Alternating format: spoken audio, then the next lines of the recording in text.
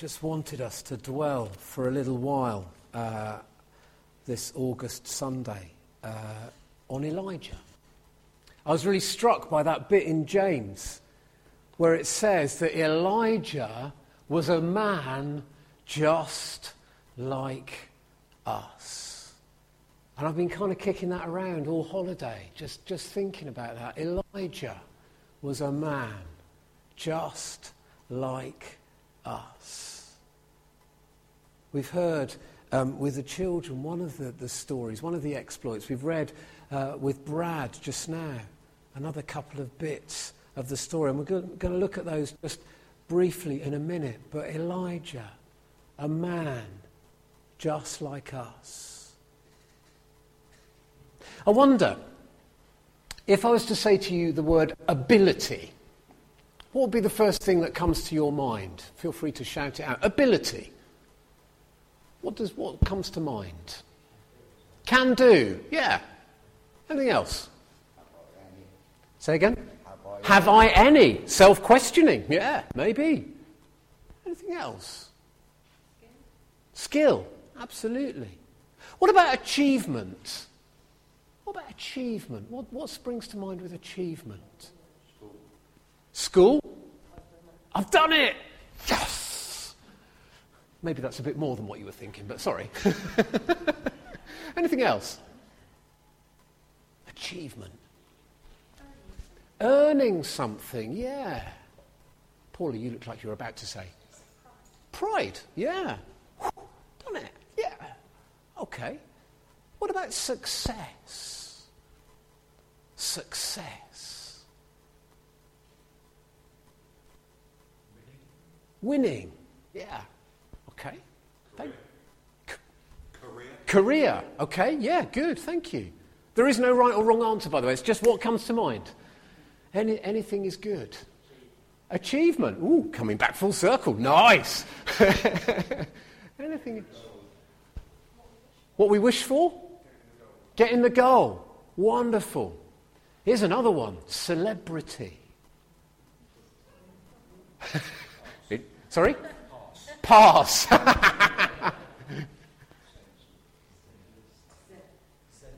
Z-list. Z-list. In the public eye.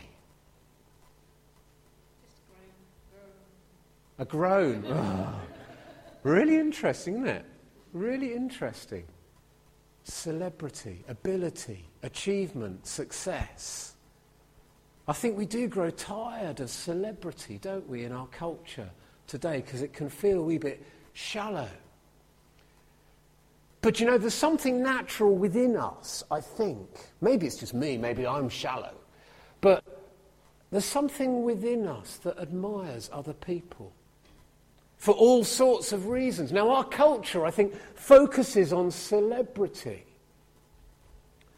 But I think that we do admire other people, maybe for their ability to do something. And it might not be a physical skill, it might be a kind of a personal ability. We admire achievement, we admire success. We look at people and we think, And often it goes from something that is a perfectly neutral good thing, actually, just admiring other people, seeing what other people can do and celebrating that with them, or even maybe think, well, yeah, maybe I can learn from them. It can often become a kind of a sense of, well, they're kind of superior. I could never be like that. I could never achieve like that. I could never be successful like that. I could never be as nice as that. I could never be as caring as that. I could never be as driven as that. I could never be as disciplined as that. I could never be as successful as that. Seems like the media not only delights these days in celebrity, but actually I think the media delights in the downfall of celebrity. Have you noticed this week how people have just been licking their lips over this whole thing with Cliff Richard and just thinking, right, okay, where is the muck to throw at this man? They just can't wait to get in there. And of course, when allegations turn out to be true, it feels just shocking and disappointing. Really? Really? And please, Lord, let it not be true for Cliff Richard just because. Let's have an end to all of that. But it seems that we want so often in our culture to dismantle achievement. Perhaps people seem too distant. But then actually closer to home, our friends, our family, people around us that we kind of look up to. I wonder if you've ever thought this.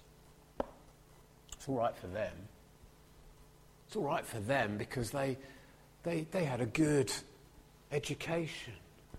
It's all right for them because they had people to support them. It's all right for them because it just comes naturally to them. It's all right for them because their kids, well, they're just well behaved. So they're easy. It's all right for them, they've got brains, and so of course they're going to be successful. It's all right for them because they're loaded.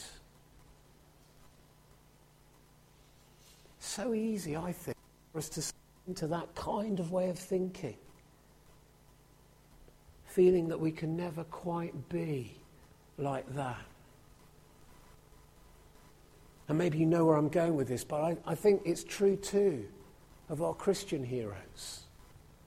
Whether they're in the Bible like Elijah, or actually maybe more recent. Maybe there are people that we look at, maybe with books that we read, or films that we watch, or people that we look up to. And we think, oh, I could never be like that. And I think the same might well have been said in Elijah's day. People might have said the same thing about Elijah. Because he was a bit of a household name. In Jewish culture, he was very, very well known. He was well regarded. He was looked up to. James was writing to the early Christians in chapter 5 of his letter. And I think he was trying to dispel the kind of cult of celebrity and say, look, Elijah was a man just like us. And he urges the people of those early churches that James wrote to be praying, to be looking for a constant relationship with God. Because actually, that was foundational to Elijah. He was just a man like us, and he walked with God. Two things struck me. We've probably just got time for two things. Two things struck me about Elijah as I reread this story in the last week or two.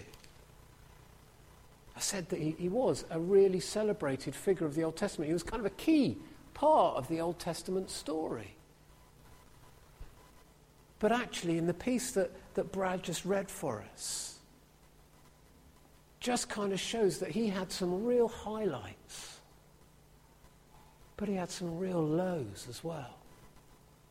I absolutely love that bit at the end of chapter 18, where in verse 46 he says, "The power of the Lord came upon Elijah, and tucking his cloak into his belt, he ran ahead of the horse and chariot carrying King Ahab." Like Superman, but with his cloak tucked in. I just think that's a hilarious picture of a bloke just flying down the mountain. I mean, it was not that close. Mount Carmel to Jezreel, several miles, and he legged it. I just think that's so cool. But God was with him and just gave him the strength to do that. God had been with him as he'd gone to a place where the ravens fed him. God had been with him when he'd spoken to Ahab at the beginning of chapter 17 and said, "Ahab, you need to turn back to God. And until God tells me different, there ain't going to be a drop of rain." Imagine going to a king and saying that you are going to cause a drought on your land. And there was 3 years of drought.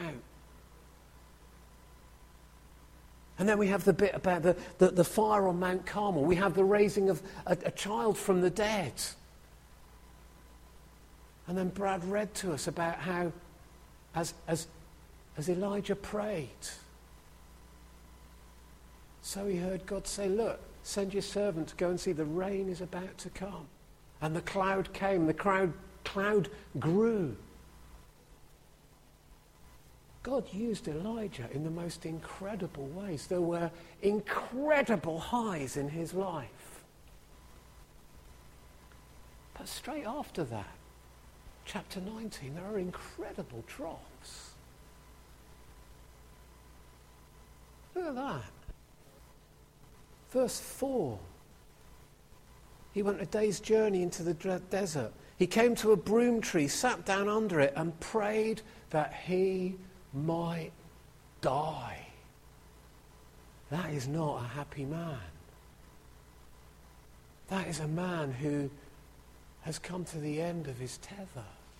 In spite of God doing the most spectacular works in his life and through him. He gets the Queen on his case and he thinks, I've had enough of this. I just want to die now. I've had it. Fear overtakes him. And he runs for his life. Seems to forget all that God has done. And he's given up. Sound familiar? Sometimes. I can't imagine too many of us have had quite the highs of Elijah's seeing God at work. But we, I am sure, could testify to some amazing things that God has done. Not least, dying for me, loving you enough to come and die. But incredible acts in our lives that we can see. There's more for Elijah to come. There's that amazing moment in chapter 19 where God appears in the still, small voice. Another beautiful little cameo story. God appearing out of all the tumult in the quiet, still, gentle whisper.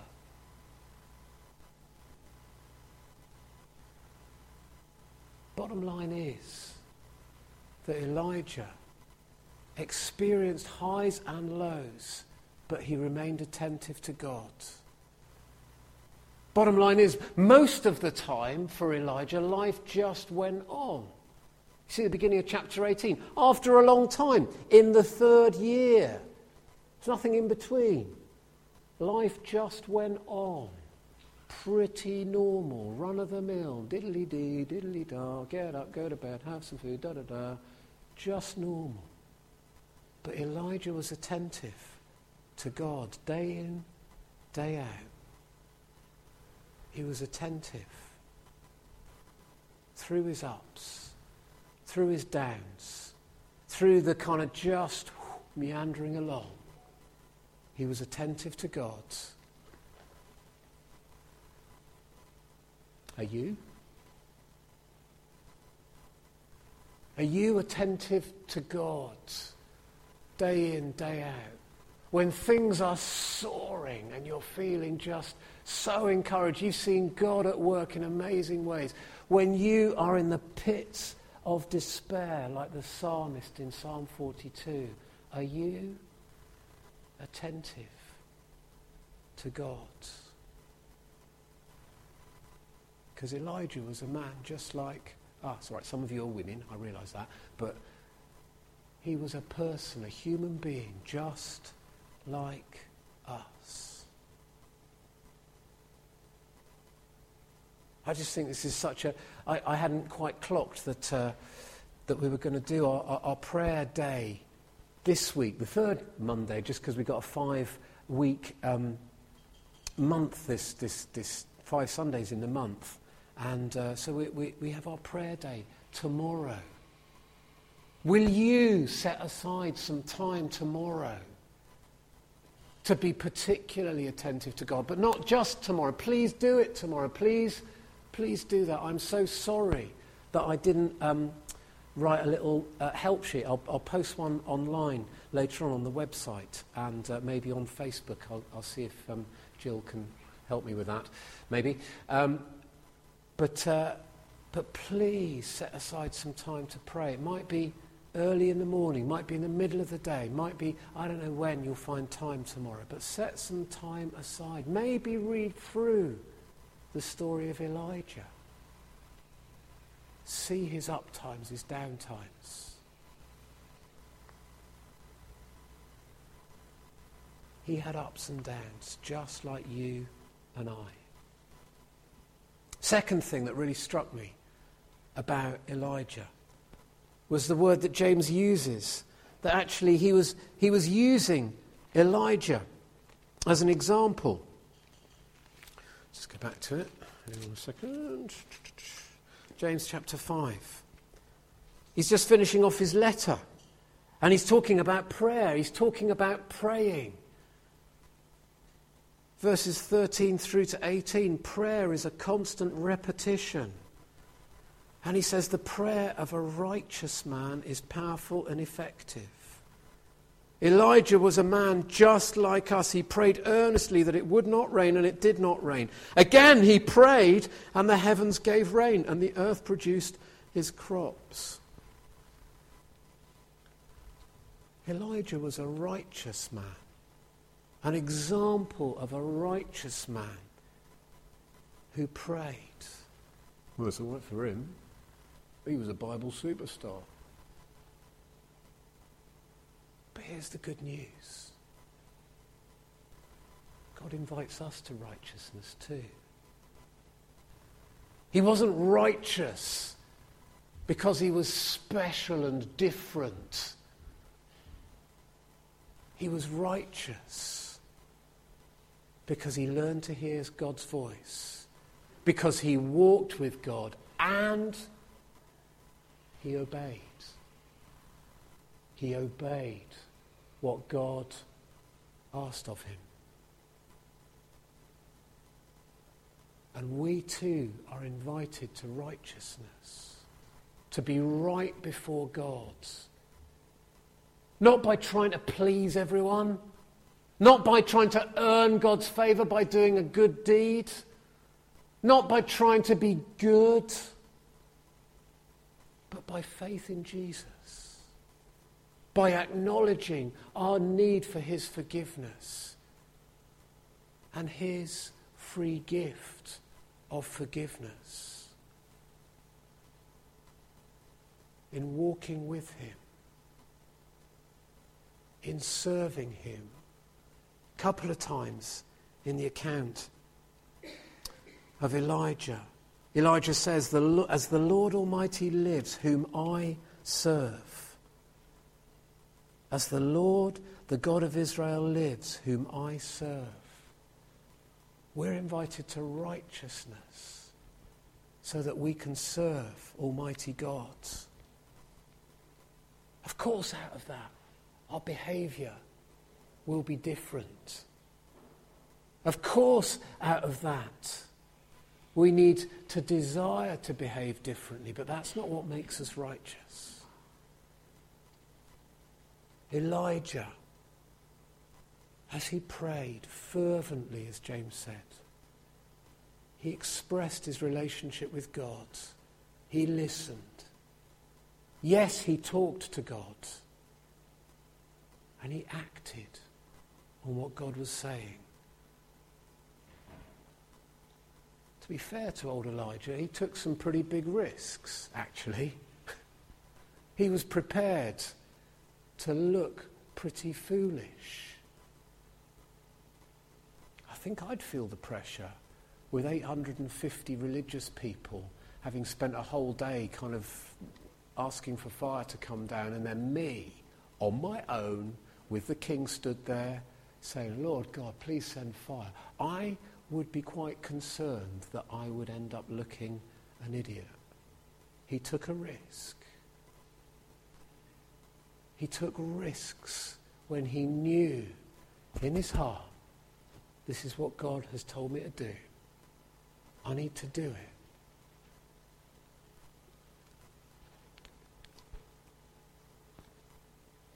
it. Elijah was a man just like us. He experienced highs and lows. He was a man just like us who was called to be righteous before God because he prayed. And he prayed and he knew his God. How are you praying? Is it kind of intermittent? Maybe when we come together on a Sunday, you join with other people in praying. That's good. That's important that we join together in prayer. But what about this afternoon? What about as stuff is going on this afternoon? Will you turn in your thoughts and in your prayers to God? Will you be attentive to God and expectant to be in his presence this evening as you go to bed? As you get up tomorrow morning to start a new week?